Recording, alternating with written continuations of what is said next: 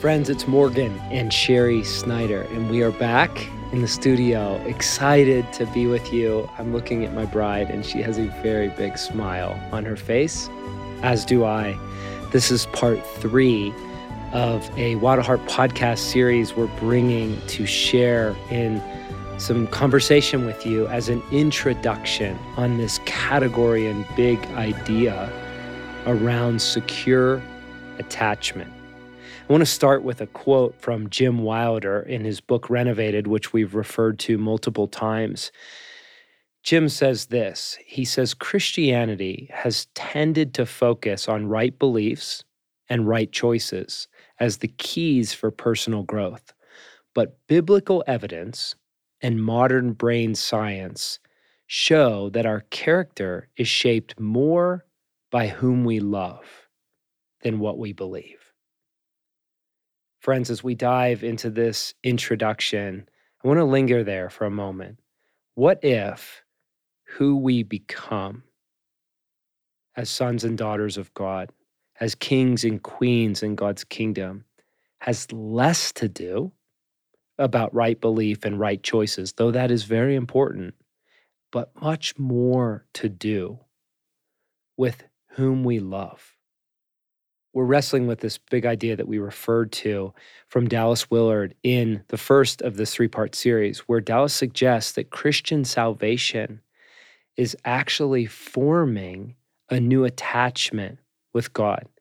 That what he said, what he learned in the last year of his life was more important than what he learned in every other year of his life.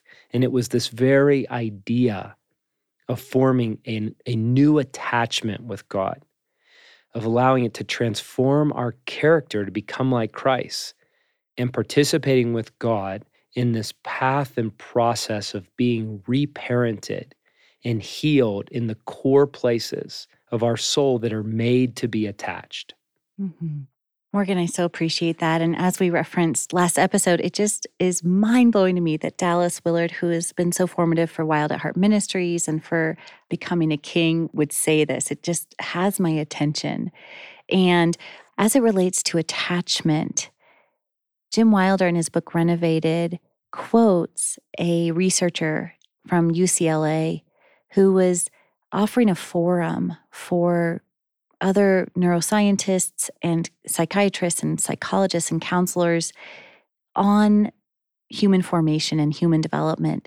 And one of the attendees at the forum raised their hand and asked, Dr. Shore, what would you say is the deepest need of the human being?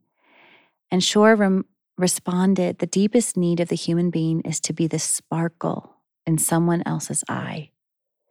He was referring to what we are contemplating here, this idea of attachment, that someone greater than us would take upon himself or herself the privilege and the role and the commitment of parenting us. And in our earliest years, in our most formative time, communicate through the delight in their gaze. I am so glad to be with you. I am so glad you exist. You are glorious. And you make me so happy. To be the sparkle in another's eye, specifically in the eye of one greater than we who is committed to us, is the deepest need of the human being. And friends, as you know, at Wild at Heart, we are very committed to the restoration of genders. And so everything we're talking about is universal, and it's also specific, because we each bear the image of God uniquely. And it's also gender-centric. And so everything we're exploring, we want to bring through the lens of as a woman or as a man. So as we dive into this, what I want to remind us of and root us in is something Eugene Peterson said. He said, if something is biblical, then it also will be practical in our everyday life. And so we're taking big ideas, but we want to make them very accessible and very operational. And so then we just speak for a minute as a man, the implications of attachment. I believe very deeply that this nagging experience of lack as a man, our unsatisfied experiences in our bodies, our complex relationships with food, our addictions, and our commitment to just feel good, no matter what the cost to ourselves or to others. All of our dysfunctional relating in relationships with females, with wives, with daughters, with family members, with coworkers, with any females in our world, and even our unshakable sense of disconnection with God, that all these things are rooted, at least in part, in this central deficiency. And that central deficiency is needing the remedy and has the possibility of recovering secure attachment of our soul to the heart of God. And so, what do we mean by attachment? We're walking through this 3-part series on attachment. And by way of reminder, I want to take us back to just what is attachment? What are we after and what's possible? Friends, as you know, if you've walked with Wild at Heart and you've explored the larger story, you've walked through Wild at Heart Boot Camp or Basic, Captivating Retreat or Captivating Core, you will be reminded that we are relational at our center, that the centrality of our being in our existence is not autonomy, it's relationship. This relational need and the need to attach appropriately in a healthy manner is present in every human being. It's present in the infant even before higher cognitive processes are activated. Friends, we're designed and destined to attach. This is so important.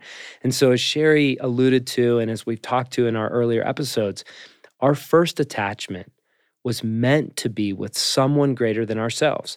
And that was meant to come in the form of a loving mother or some feminine caregiver who could consistently, over time, reflect to us, reflect in touch, reflect in gaze, reflect in sustenance, reflect as a whole person back to us. This idea that Sherry's talking about, glad to be with you. And these experiences of attachment are meant to be the foundation where we have a sense of what the scriptures call well-being, robust well-being. There's some settledness, there's some peace, there's some sense of I am worthy of love and belonging because I exist. It is well with my soul. This is the central invitation of the gospel as an infant, as a child, as an adult. And the hope is in our adulthood, we can recover, repair all those pieces of insecure attachment that linger in our story, that hound us from seasons past. Morgan, that's so beautiful. And I think for me, to be pragmatic, I think of attachment as I experience it in my body. Or what are my pleasure centers and peace centers connected to? And how can I receive the grace of God to let my pleasure and peace centers, the circuitry of my body, be more and more connected to God through union with Him, manifested not only in my contemplative experience, my direct experience of God, but through attaching in healthy ways to God's people, attaching in healthy ways to nature, attaching in healthy ways to myself and to every faculty of my existence, such that I can have experiences of peace and pleasure that effectively ignite the power pack of my body to want what is good for me, what is good for others, and what is good for God, instead of having the power pack of my body attached to things that are bringing harm to me or others and being in such strife and civil war. And we've referred to this in a previous podcast, but when Paul, discusses that dilemma of this of our wrestling with our sin nature, as we crucify our flesh and take the bodies that God has given us with this question of what does it mean to be a Christian in my body, to be Christian in my body, and to have the pleasure and peace centers reattached to God, to nature, and to others in healthy ways. Everything in me will begin to be energized in that direction. And I like to think of it, its attachment is putting the proverbial horse before the cart of obedience, if I just am trying to push the cart of my body, away from the things that I know I shouldn't be drawn to and toward God, that's like almost futile. But if we can take our attachment center and our faculty of attachment, consider it to be the horse, as it were, enlivened by God, then our obedience is going to have a momentum to it that is going to be such good news and so relieving and so much more satisfying than the frustration of why can't I configure my body toward what is good? Why am I so much at war within me and without? I love that image of the horse before the cart, and that out of that attachment flows the life in which we are actually trying to seek. Yes. Sherry, you've talked about the stages of development Mm-hmm. in the human person Mm-hmm. and how attachment expresses itself. I'd Mm-hmm. love for you to just walk us through Mm-hmm. briefly and as a sort of overview of Mm-hmm. attachment through the stages. For sure. Morgan, this has just been truly life-changing for me. And again, I just credit the work of the counselors and therapists and scientists at the Life Model Works group. You can look them up online. Jim Wilder and a bunch of other people involved in spiritual formation for decades. I really appreciate and have been fortified by their work. So what they explain is that every stage of development, as we move through the stages of development, we carry still the needs and what they call the tasks of the stage before it. So we never outgrow our younger stages. They're included with us, and then we bring them forward in greater maturity. So the stage they don't do much work with is the in utero stage, which we won't talk about, but is a stage of human development that we're not going to touch on today. So the first stage of human development that we'll touch on today is infant, which they describe as being from 0 to 3. And that stage of our human development is simply about receiving that gaze, glad to be with you, being attached through the committed care of a caregiver, and learning how to return to joy and peace. So that joy of glad to be with you and that peace of my body is well, I'm soothed, even when we experience unpleasant emotions. So an infant might, as they get to be a little over a year, they might, for example, do something that is displeasing to the mother. And for a moment, she might flash across her face displeasure, and the infant sees that and they might feel some distress. What a child learns is I can return to joy as my caregiver. She returns to glad to be with me. We return to quiet together. And so the infant begins to develop that agility to move from distress back to glad to be with you and quiet together. And their only job is to receive. Next would go the child stage, which, depending on what culture we're in, it generally starts around 3 or 4, and moves through middle teenage years. And the child stage is about several things. It's about learning how to take care of myself, learning what I think, what I feel, what I need, and how to express that appropriately in relationship, learning what my gifts and talents are. This is so important that I can do hard things, and also learning what satisfies me, what endeavors in the world as I move beyond just my relationship with my immediate family, what brings me satisfaction. You go from that to the young adult stage and the adult stage. It's very interesting. The adult stage, we begin to have the task of learning about our false self or our shadow self, or the liabilities in our character, maybe the deformations or the places that we're immature.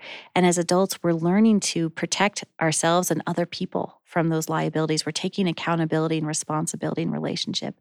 We're also learning to be reciprocal, how to take care of ourselves and others at the same time, to negotiate my needs and the needs of those with whom I'm in reciprocal relationship.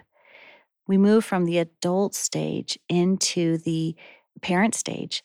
And remember that as we move through these stages, we retain every need and task of the stage before. So we still have the need to receive glad to be with you, to receive quiet together, to learn how to come back to joy and peace.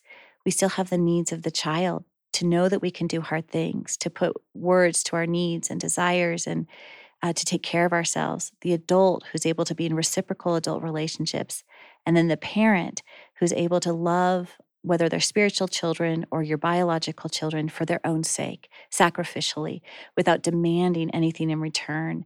A lot of times, parents will try to create a reciprocal adult relationship with a child, and that gets really tricky. So we have to remember parent is different from reciprocal adult relationships. Finally, we would move into the elder stage, and the elder is able to, he and she has been so formed by God.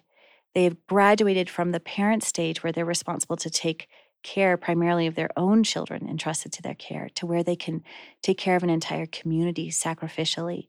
And they can be that one greater than those young in younger stages of maturity to express unconditional glad to be with you and wise rhythming of quiet together and glad to be with you, so that the entire community is brought to higher levels of maturity from the strength and wisdom and sanctification and character formation, being formed in the image of Christ.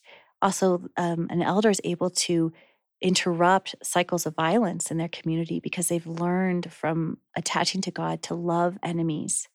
And therefore, they have a very profound effect on the entire community as they bring people forward.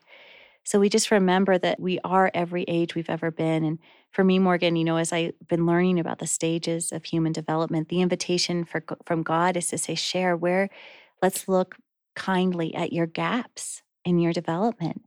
Let me reparent you, and you and I will partner together to let the love of God, the love of God's people, and an intentional life partnering with the unforced rhythms of grace to fill in the gaps. So for me, I had a gap in my development as a child. I have been slow in learning that I can do hard things. And there can be that whiff of shame of, oh my gosh, when this came to me, it was really in my 30s. I haven't yet learned that grit that I can do hard things. And so much of the last decade for me of my spiritual formation has been filling in that gap. And that's a task of a child. So even though I was in role of parent and role of adult, Jesus was drawing me to tend to the child within who hadn't yet learned she can do hard things. And it's changed my life to have that gap in my maturity filled in. Again, I've got a long way to go, but as my friend Juanita says, what Jesus has accomplished already is a miracle. So we can begin to be curious about different gaps in our relationship, in our maturity without shame. But I want to finally, Morgan, to just bring it back to attachment. I want to say that in every stage, again, we never outgrow the needs of the stage before. So we are carrying within us the infant, the faculty of attachment that is quicker, faster, more sophisticated than our higher cognitive processes. And so I have to be a steward of my system of attachment. Now, as an adult, I can take responsibility to be reparented by God and to say, I have this capacity to attach. Where am I misattached? And where, by the grace of God, can I form a new attachment to God, a new healthy attachment to other humans, to the grace of nature, and to have a robust system of attachment that becomes the cart of energy, the power pack of my body, moving toward what is good, what is beautiful, and what is true instead of against it. So that's just a quick overview of the stages of maturity, remembering that attachment is always foundational in each stage. Sherry, it's very hopeful and it's very inspiring. As I'm listening, what I'm aware of inside of me is I'm seeing secure attachment and this work of God, this movement of God in us as this narrative arc through our lives in our apprenticeship in the kingdom of God. That all of life is a process and path of maturation. I love when Lewis says that heaven is the consummation of our earthly discipleship. And so it's really inspiring to view our discipleship, our apprenticeship with this lens, the interpretive grid of God repairing and restoring our secure attachment to Him. As you're describing these stages, child, adult, parent, elder, I'm particularly moved with this idea that as we mature, as we become the kind of people that God can entrust the care of his kingdom, we're meant to move into becoming kings and queens. And then we're meant to mature even beyond that to become fathers and mothers, to become elders at the gate, as you said. And it reminds me of this word of stewardship, of how we are handling who and what is entrusted to our care. And I love the idea that ultimately our life is for others. And out of this reservoir and out of this spring of life from within us, out of a mature place, a rooted place, a place of well-being, we can do that. We can do hard things, and we can steward things really well at great cost, at personal cost. As I think about these stages, I'm reminded of some different stories. So I've referred to Becoming Attached by Robert Karen. And he illustrates in a lot of studies that took place in the mid to late 1900s, kind of some of the observations where this plays out. And I just want to reference a few because it's fascinating to observe what this looks like. So they did a study with children that were 18 months old. And they did this fascinating categorization of fundamentally two groups of children. One was very clearly securely attached, and the other was very clearly in an atmosphere of insecure attachment. And so then they observed, what was the effect in an 18-month-old child? And here's what they saw: conclusive and clear evidence that a child who was securely attached at 18 months old knew how to manage desire. They had a capacity to not fall apart under stress. The child that was securely attached at 18 months was more persistent, more enthusiastic, more responsive, and had more imagination. These things were not temperament-based. They weren't personality-driven. They were fundamentally distinctions on secure, insecure attachment. So you have the extreme of a child. And then the other extreme, they did this amazing study of men in their 70s. And what they found, the number one factor in well-being in their life in their 70s was the presence or lack of a strong emotional bond with a single, consistent, feminine caregiver. And so, friends, here's the hope, is that the work of God repairs that thing that was intended to bring what we're describing as secure attachment. And I want to just highlight, sort of footnote, one other category on this that's really helpful in understanding human relationships. If you've been around kind of the work of relationships, you have probably heard the term narcissism. It's a common psychiatric kind of term or diagnosis, but fundamentally it's defined as a person who has an excessive interest or admiration in themselves. It's the kind of person that thinks the world revolves around them. Relationships with a person who manifests the narcissistic personality can be extremely difficult to navigate, whether it's in a marriage or in a work environment, in any sort of community or kingdom, when a person acts like the world revolves around them. But what's fascinating is the research has shown that one of the great factors that actually forms narcissism in an adult stems out of this idea that an infant, as Sherry talked about, has a need to experience being the center of someone's world. They have to experience for a time, for a season, that sense of value, worth, that they are a priority, that there is abundant provision, that when they have a need, someone will act, someone will respond in order that they can mature and explore the fact that they're not the center of the world, right? Because we aren't the center of reality. We aren't the center of our story, but a child needs to know you are worthy of love and belonging, that I will change to accommodate your needs. And it's from that foundation a child begins to explore. And sometimes it's just physical. A mom knows this, that as a child has healthy attachment, they'll run off from mom. And if there's danger, a loud sound or something dark, they will run back to mom, to their safe place. And so it's from that center that a person learns to live for others. It's out of that reservoir. Now, a person who's an adult who exhibits narcissistic tendencies is a person who never had that.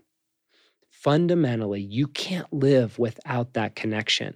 And so often in the adult, what you see is the boy or the girl that has a sort of arrested development, that they've not gone through their initiation. And so they're actually a child clamoring for attention, for affection, and gaze. And I want to highlight that because in this story, the heart behind it is to know God, to know ourselves, and to know others in order that we might love. And to understand below the narcissism is actually an ache and a broken, shattered soul that God is interested in repairing. It will give us compassion. It will give us understanding. And friends, fundamentally, we're after love. As we ended the second episode in this series, we talked about God is love, and love comes from God, that love fills the gap. So Sherry, like, where does this take you? Again, to our listeners, I just want to acknowledge that narcissism is super complex. And if you are in relationship with someone who you are curious about if they have severe arrested development, we just urge you to reach out and find professional help for that and to get some support for yourself in that journey. But Morgan, as we're talking, I'm reminded we reflected on Paul, and I believe we reflected on David as well in a previous episode, but I'm brought back to that curiosity of David and what he knew about God in his body, how his body had become attached to God. And it causes me pause and draws me to Psalm 131, which is a psalm of David. And in it, if you remember, David says, God, my heart is not proud. I do not claim independence from you. I do not claim to be a self-made man. And my eyes are not haughty. I do not look at the world as if it were mine apart from you. And I do not concern myself with great matters. I do not presume that I am more than I am, even as I rest that I am your beloved. But I have calmed and quieted and soothed my soul. Like a weaned, or I'd like to suggest like an attached child with its mother. Like attached child, my soul is content. My soul is not grasping or striving or compulsive or terrified, but like a weaned, like an attached child is my soul within me. So I'm just so encouraged that David was able to form by God's mysterious grace an attachment to the living one that would cause his body to feel so well, so at peace, so content, so satisfied that he could even liken himself to an attached infant. It's just striking to me. Yeah, that's very profound. Friends, we're nearing the close of this episode. And what I sense coming up in my heart is this question of like, what is the on-ramp? I began the podcast with that profound wisdom from Eugene Peterson of if it's biblical, then it must be practical. This has to be operational. So Yes. Sherry, as we're dialoguing on this, I want to give some practical examples and next steps for our friends. I think a story comes to mind as I prayed this morning in preparation for this. I said, like, what's a recent experience I had of a practical, operational way of returning, recovering, repairing secure attachment? So last Friday, I was just pretty spent. There's been a lot, and it's been heavy. And I had a few hours to sneak away. And so I grabbed my camp chair and I headed to just a little pocket of place where I can hide out in the trees on a piece of public land nearby our home. And I've been reading through the Bible with some friends in the Bible project of a year through, and it's been a real joy. But I can also confess that I've felt behind. It's been a slog because it's a 7 days a week kind of process. And there have been a few stints where there were 3, 4, 5 days where I just couldn't tend to it. And so I felt behind. So I thought, here's a chance to catch up. So what I was looking for was to relieve exhaustion and catch up to not feel behind, right? So I head to the woods, camp chair, Bible, and here's the key. my phone powered down. No phone, just nature, God, a Bible, a chair, and time. I sat down and I was intending to kind of bust through Isaiah, catch up. And I found myself reading for a while, and then I just started falling asleep because I was tired. And I'm in this really comfortable portable camp chair. And so I slept. And then I woke up and everything was a little brighter, a little more beautiful. I could hear more birds. I could feel more breeze. And then I read Isaiah, and then I fell asleep again. And then I woke up, and then I could smell the pine trees. And I realized I was enveloped. I had entered in to the moment. And now I'm reading through Isaiah. And guys, like now I'm in Isaiah 66, and I'm present. I'm in my own body. The veil is thin. It's become a sacred place. And of all places, as I'm reading through the scriptures, I'm at Isaiah 66, where it says, I've been reading through the message. It says, heaven's my throne and earth my footstool. And I knew that. I'm like, yep, that's true. I'm in it right now. And I read on, and God says his promise to his people, to his sons and daughters, I will pour robust well-being into her like a river. The glory of nations like a river in flood. They'll nurse at her breast, nestle in her bosom, be bounced on her knee. As a mother comforts her child, I will comfort you. You will be comforted. You will burst with joy, and you will feel 10 feet tall. And so in a few hours' time, which felt like a moment, I walked out of the woods and something had shifted, something had transpired. I had ingested the life of God. It didn't take a retreat in the mountains. It didn't take a month-long sabbatical. It took time, intention, and a willingness to open my body, open my mind, open my being to reconnect with God, not just in my beliefs, not just in my thoughts, but actually in my relating person to person to restore and repair. So friends, as you wrestle, as you play, as you explore, as you open yourself up to the possibility, I want to give you a homework assignment. Pick a movie. I'll offer two as examples. A film that explores this theme of insecure attachment. One is Gladiator. We often talk about Maximus, but the secondary character that we don't give a lot of visibility to is Commodus. He was the true son, the biological son of Marcus Aurelius, and intended to take the throne upon Marcus's death. He was a very insecure man. He lacked attachment. He had a very dysfunctional relationship toward the feminine. He even makes advances sexually towards his sister. And there's this very poignant scene where he's screaming out as loud as a person can scream, "Am I not merciful? Am I not merciful?" And you see in his eyes the longing to become the kind of person that can offer mercy. But what he has is power, and what he's never received is feminine love. He's never received mercy. He's never ingested secure attachment. And so it's a fundamental narrative to observe the story of insecure attachment and its effect when an adult never consents to the path of restoration. Another one you might explore is Antoine Fisher. It's just a stunning story of the path and process of an adult restoring secure attachment through all the stages of development that Sherry laid out, attachment to God through family. And so, friends, your second assignment is we invite you, would you set aside a bit of time to practice? Set aside some space. Set aside some time to simply receive. Receive love, receive care, receive comfort, and allow the creator of heaven and earth to come towards you. Come towards the infant. Come towards the child.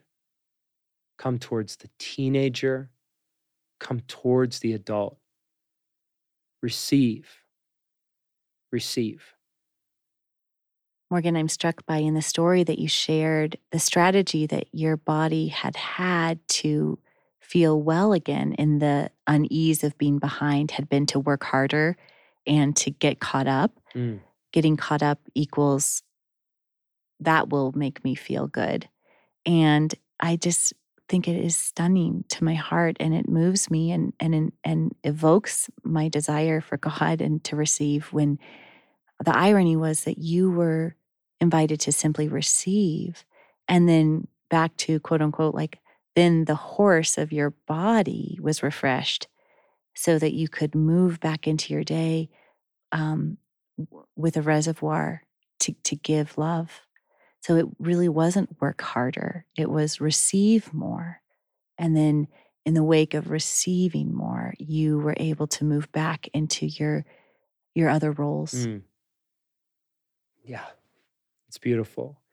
So, friends, we are exploring this idea that what if Christian salvation is actually repairing and restoring a genuine attachment to God, intended by God for us as our sustenance and our joy since before the creation of the earth. Friends, we are ones who are invited to be saved and to continue to become saved, as Paul says in Philippians. And so let's pray. Father, you are the one who is at work. You are orchestrating a path to save, to restore, to heal, to free, to release prisoners from darkness. And you say in Philippians that you, God, will continually revitalize us. And in that revitalizing, you will implant within us the passion to do the things which are on your heart. And so we stand on the prophecy of Isaiah where he says, come, all you who are thirsty, come to the waters. And you who have no money, come and buy and eat. Come and buy wine and milk without money and without cost. Listen to me and eat what is good, and you will delight in the richest of fare. Give ear and come to me. Listen that you may live. I am making an everlasting covenant to you. The same faithful love that I promised David. Come, all who are thirsty, come to the waters. We receive the waters of life. We receive the cleansing of the water. We receive the revitalizing of the water. We receive the nourishment of the water, the satisfaction of the water, the overflow of the water, the reservoir of the water. You are the river, God. The river flows from your throne, and your river intends to saturate everything we are and everything we are not, to saturate who we are and who we are becoming. We ask that you, by your river, would saturate us with a deeper attachment, with deeper security in knowing you, and in knowing you, knowing ourselves. We choose to come home. We choose to feast. We choose to receive. And we pray all these things in the name of the Father and Son and Holy Spirit. Amen. Friends, this is just an introduction. We have many resources at Wild at Heart that explore this idea deeper. So you can find us at wildatheart.org. And if you want to dig even deeper in our discipleship track, there are a bunch of resources that dive into this category at becomegoodsoil.com/mother. Thank you for joining Sherry and I. We look forward to being back together with you for another episode of the Wild at Heart podcast.